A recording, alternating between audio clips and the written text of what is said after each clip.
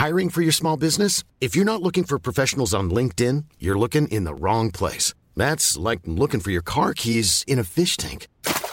LinkedIn helps you hire professionals you can't find anywhere else, even those who aren't actively searching for a new job but might be open to the perfect role. In a given month, over 70% of LinkedIn users don't even visit other leading job sites. So start looking in the right place. With LinkedIn, you can hire professionals like a professional. Post your free job on linkedin.com/people today.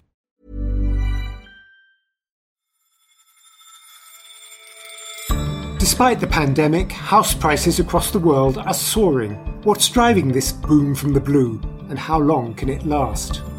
You're listening to Money Talks on Economist Radio, our weekly podcast on the markets, the economy, and the world of business.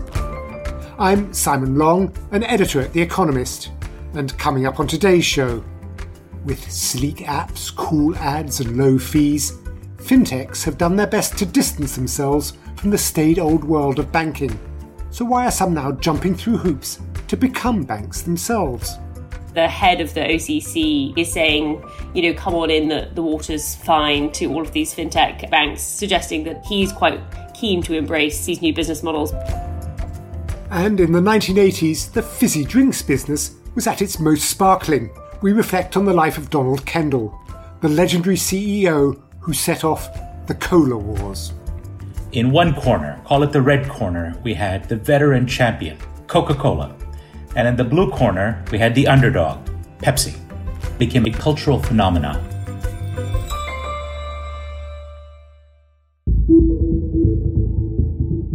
First, in the global recession a decade ago, average house prices across the world fell by over 10% in real terms.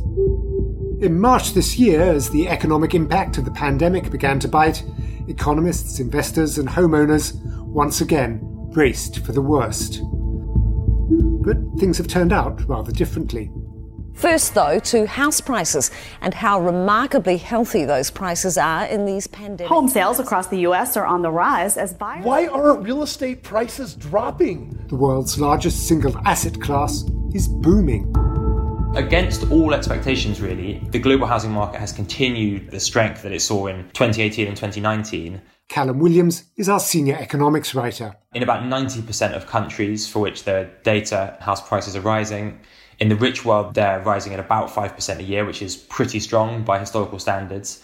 And then in some countries, you're seeing pretty rapid increases. So, for instance, in Germany, house prices are rising at about 10% a year, which is really rapid by German standards.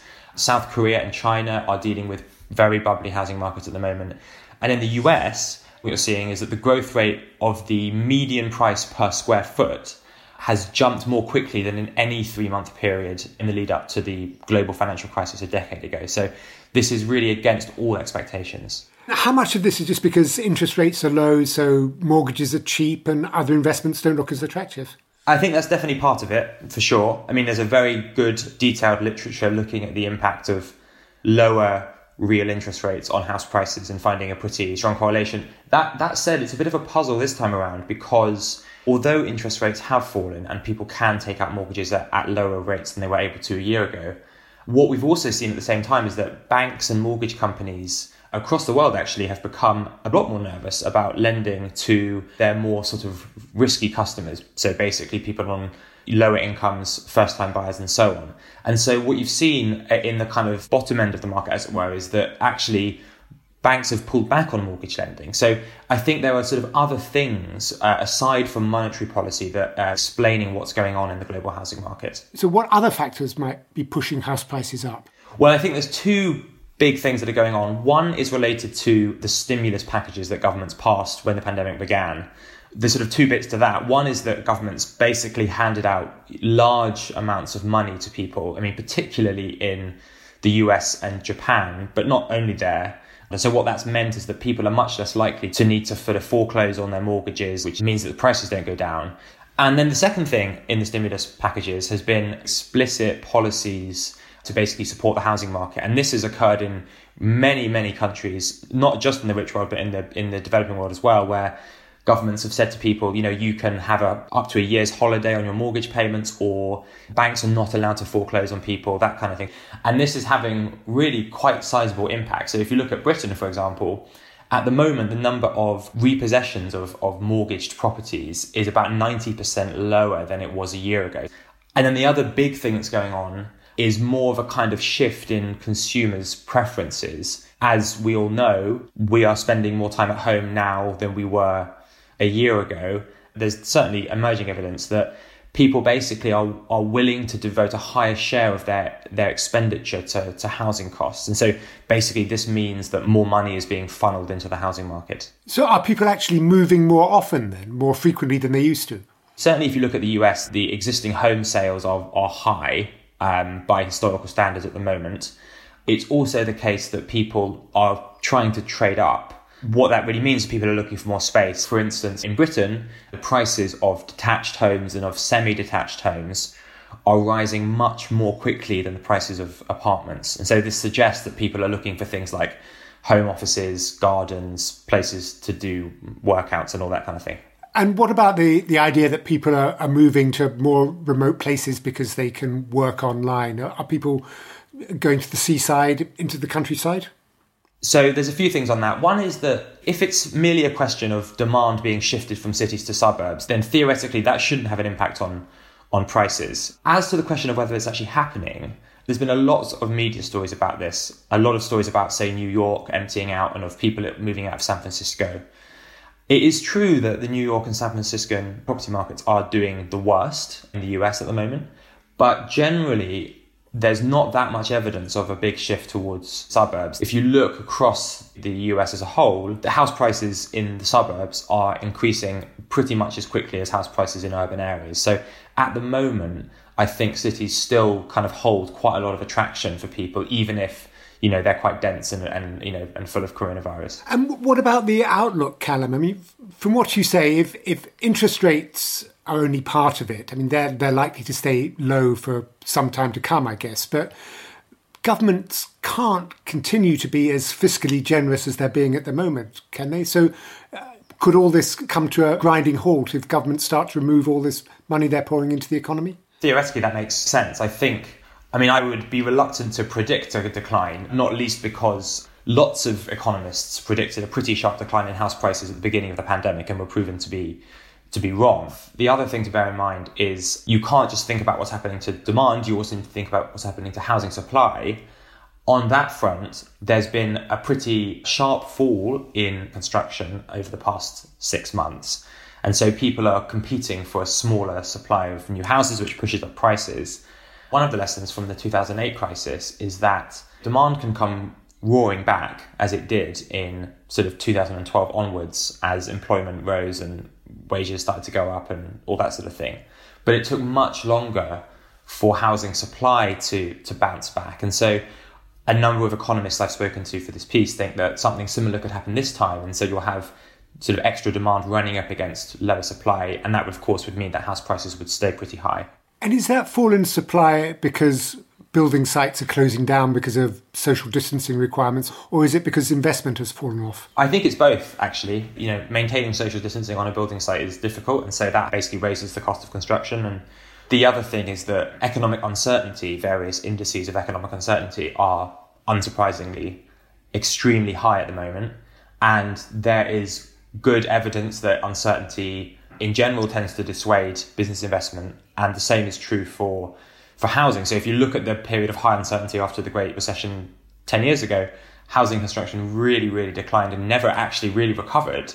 Even just before the pandemic, it was still pretty low. And so I personally wouldn't be surprised if you saw something similar this time around. Callum Williams, thank you very much. Thank you. And to read more about what the housing boom means for prospective buyers, landlords and investors, please subscribe to The Economist. You can also read our Schumpeter columnist on what Warren Buffett sees in Japan Inc., and a brilliant graphic detail on why America's economy is recovering faster than was thought possible. Go to economist.com/podcast offer. You'll find the link on your podcast app.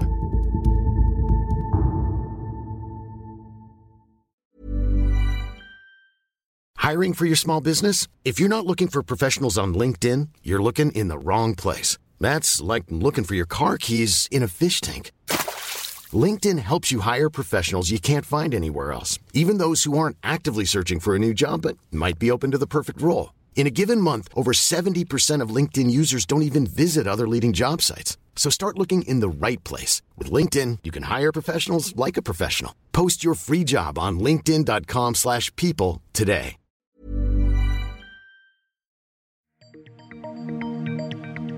Next, in the past decade, new fintech firms, companies offering financial services online and through apps, have mushroomed in America. With their slick technology and cool, approachable marketing, many fintechs found success precisely by distancing themselves from the old world of traditional banking. And regulators, wary of exotic new risks, also thought this arrangement just fine. But that may all be about to change, as America's banking sector welcomes a clutch of new upstarts. In quick succession, there have been 3 fintech banks that have acquired banking charters. Alice Fulwood is our Wall Street correspondent. For a very long time, few fintech companies have really been keen to be banks. There's been this class of fintech companies which we refer to as fintech banks, and they are trying to replicate some of the businesses that banks have typically dominated. So, for example, they'll open up checking accounts, they'll issue credit cards, and up until now, exclusively, those fintech banks have not been actual banks. They've always been partnered with an existing retail bank. All the fintech banks were seemingly quite happy with that model, in part because then they were viewed as consumer tech companies, more valuable and more exciting. But over the past few months, 3 fintech companies have got proper banking licenses. 2 of them, Varo and GECO, managed to get federal banking charters. And then in September, Kraken, which is a cryptocurrency exchange, managed to acquire a state bank charter in Wyoming. Well, obviously the third, a cryptocurrency exchange, is very different from a traditional bank. But what about the other 2? What are their business models? So Varo Bank, before it acquired its banking charter, was kind of this sort of consumer acquisition machine.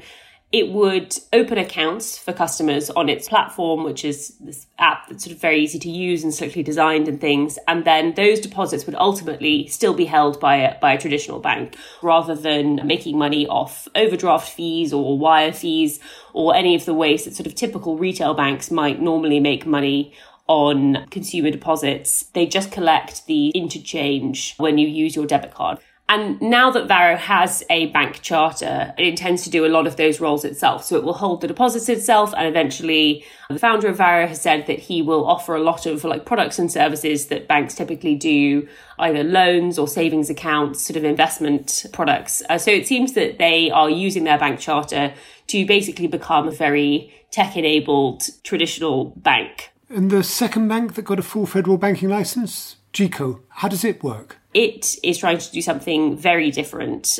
It's trying to be a very balance sheet light bank. And so when you open an account with GECO, it doesn't hold your deposits itself on its balance sheet. What it does is it immediately converts those deposits into T-bills, so very short-dated government treasuries. And that means that you then get the returns from those T-bills. So you'll get the interest paid on those products, and at the same time will also be exposed to the risks associated with holding an asset rather than having your cash at a bank. So if the prices of T-bills go up and down, the value of your balance will also go up and down. GECO says that it can be quite financially beneficial for customers because, number one, they get the interest, and number two, GECO can remit any other payments that banks usually collect, and therefore those accounts yielded north of 3% last year. But for all of them, is it a kind of trade-off between the opportunity of becoming bigger and doing more business with a banking license and having to face more stringent regulation? Yeah, so there obviously are pros and cons to becoming a bank. What the founders of Varo and GECO talk about is having control over your business model, owning the entire process.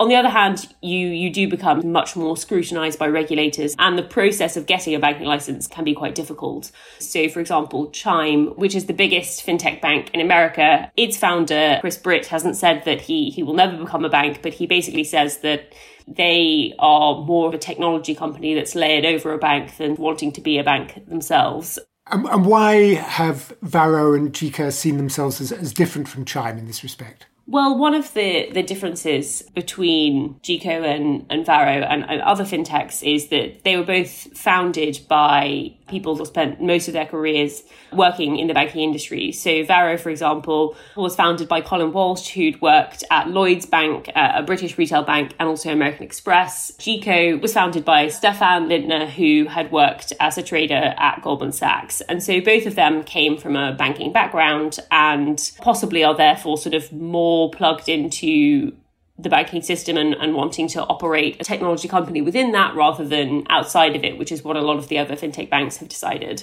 And how about the regulators, Alice? Are they welcoming these fintechs with open arms? Has their attitude changed? So for a while, regulators were understandably quite sceptical of fintechs in general, I think. And that is a sort of relic of the global financial crisis, where regulators in general were not enthusiastic to introduce new, unusual business models into the banking system that they were already trying to stabilize. But now I think there has been a shift in general, wanting to embrace the benefits that technology-enabled firms can bring while still being prudent. In particular, the head of the OCC, which is the Office of the Comptroller of the Currency, one of America's big bank regulators, he sort of has this window ahead of the presidential election where he is saying, come on in, the water's fine to all of these fintech banks, suggesting that he's quite keen to embrace these new business models. But we'll see whether he remains head of the OCC for the foreseeable future. So do you think we're seeing then the beginning of a new wave of new banks, fintechs becoming banks in America? Is this just the start of a big trend?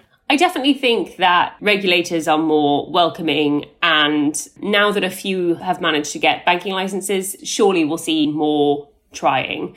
I guess the sort of big question is whether that matters for the big incumbents, whether these newfangled banks can compete aggressively with them. A lot of people in America have a very adversarial relationship with their banks, and especially poorer people. Many of the fintech banks have been founded with the idea of not doing that, basically. And I see the appeal of them, but I do struggle to see how they will scale beyond a certain point, and certainly how they'll make a lot of money beyond a certain point, which I think is why some other ones have now come at the problem by trying to become actual banks. The problem then is will they start to do all the things that banks do to make money because they are very profitable? So I would expect more to try. I wonder how successful they will all be. Alice, thank you very much. Thank you, Simon.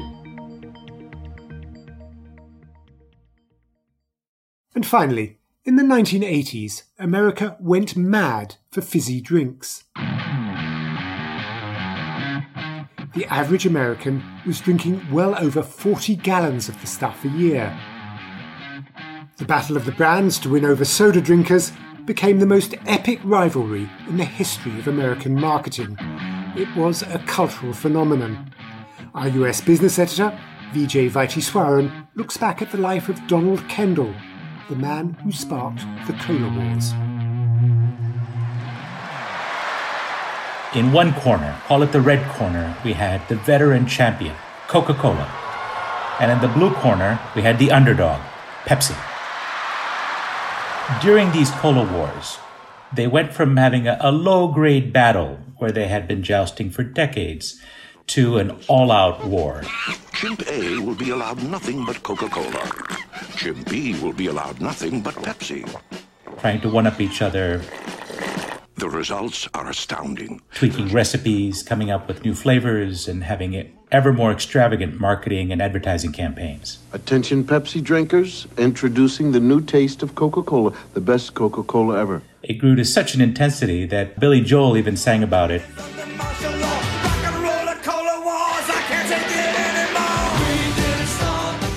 And credit for all that goes to Donald Kendall, PepsiCo's legendary former boss, who died on September 19th at the age of 99. Donald Kendall's story is an iconic tale of rags to riches. He started on the bottling line at Pepsi, but he had a gift. He was charming, he was a great salesman, and by the age of 35, he had become Pepsi's top sales and marketing executive. Just 7 years later, he was named the CEO of the company. By the time he stepped down in 1986, a tenure of more than 2 decades, he had managed to increase the company's sales by nearly 40-fold to $7.6 billion. There were 3 things that made Don Kendall an extraordinary corporate leader.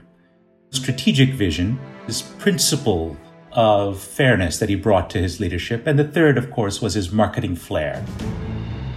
He made a daring acquisition just a couple of years after he took over as boss of Frito-Lay, which is a leading company selling salty snacks, potato chips and such. And that acquisition has given Pepsi an advantage in terms of diversification that persists to this day. Last year, Pepsi's revenues were $67 billion globally, dwarfing Coca-Cola's $37 billion in sales.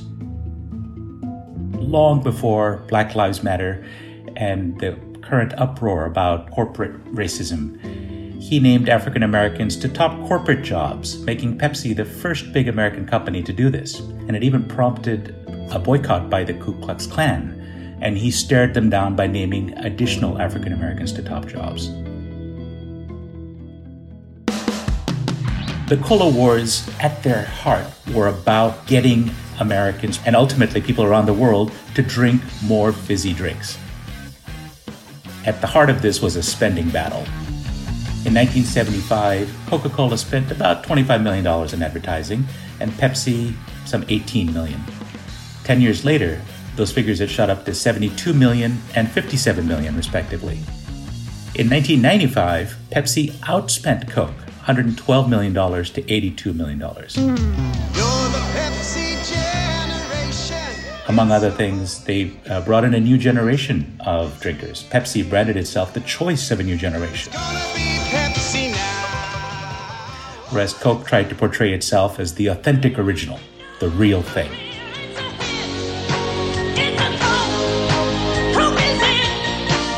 Perhaps the greatest coup was when Pepsi bagged the biggest star of the decade, Michael Jackson, fresh from the success of Thriller, for a record-breaking $5 million deal from 1983, which really set the bar for integrated marketing deals from then on.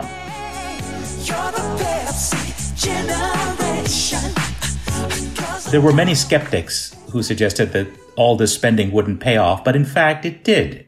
Fizzy drinks went from 12.4% of American beverage consumption in 1970 to almost double that figure in 1985. And although Coke maintained its lead in that period with about a third of the market, Pepsi's share shot up from 20% to over a peak of 30% in the 1990s. So they won because the market grew, and they were both able to grow. They had been also rans in the advertising and marketing game, but once the Cola War got going, they became superstar marketers. Last year, fizzy drinks totaled $77 billion in America and over $300 billion globally. Coke and Pepsi remain dominant and, in fact, have squeezed smaller players to the margins. Pepsi has given up some of its market share, but that's only because it has other alternatives for deploying shareholder capital. It has a huge and successful snacks business, which Coca-Cola does not, and also diversified very aggressively into water, coffee, energy drinks, and health-conscious foods for a health-conscious public. As a result, over the last 40 years, PepsiCo has returned nearly a third more to shareholders than has Coca-Cola. Now, in many industries, a cozy duopoly retards innovation and harms consumers. We see this in industry after industry as consolidation, mergers and acquisition, and a lack of antitrust scrutiny has led to lumbering giants. The difference in cola is that the Cola Wars has produced 2 dynamic, vibrant competitors that have benefited consumers with innovation and more choice and low prices. As Donald Kendall himself observed, if there wasn't a Coca-Cola, we would have had to invent one, and they would have had to invent Pepsi. Our thanks to Vijay Vaisheswaran. And that's all for this episode of Money Talks. While you're with us, please take a moment to rate us or leave a review on Apple Podcasts or wherever you listen. I'm Simon Long, and in London, this is The Economist.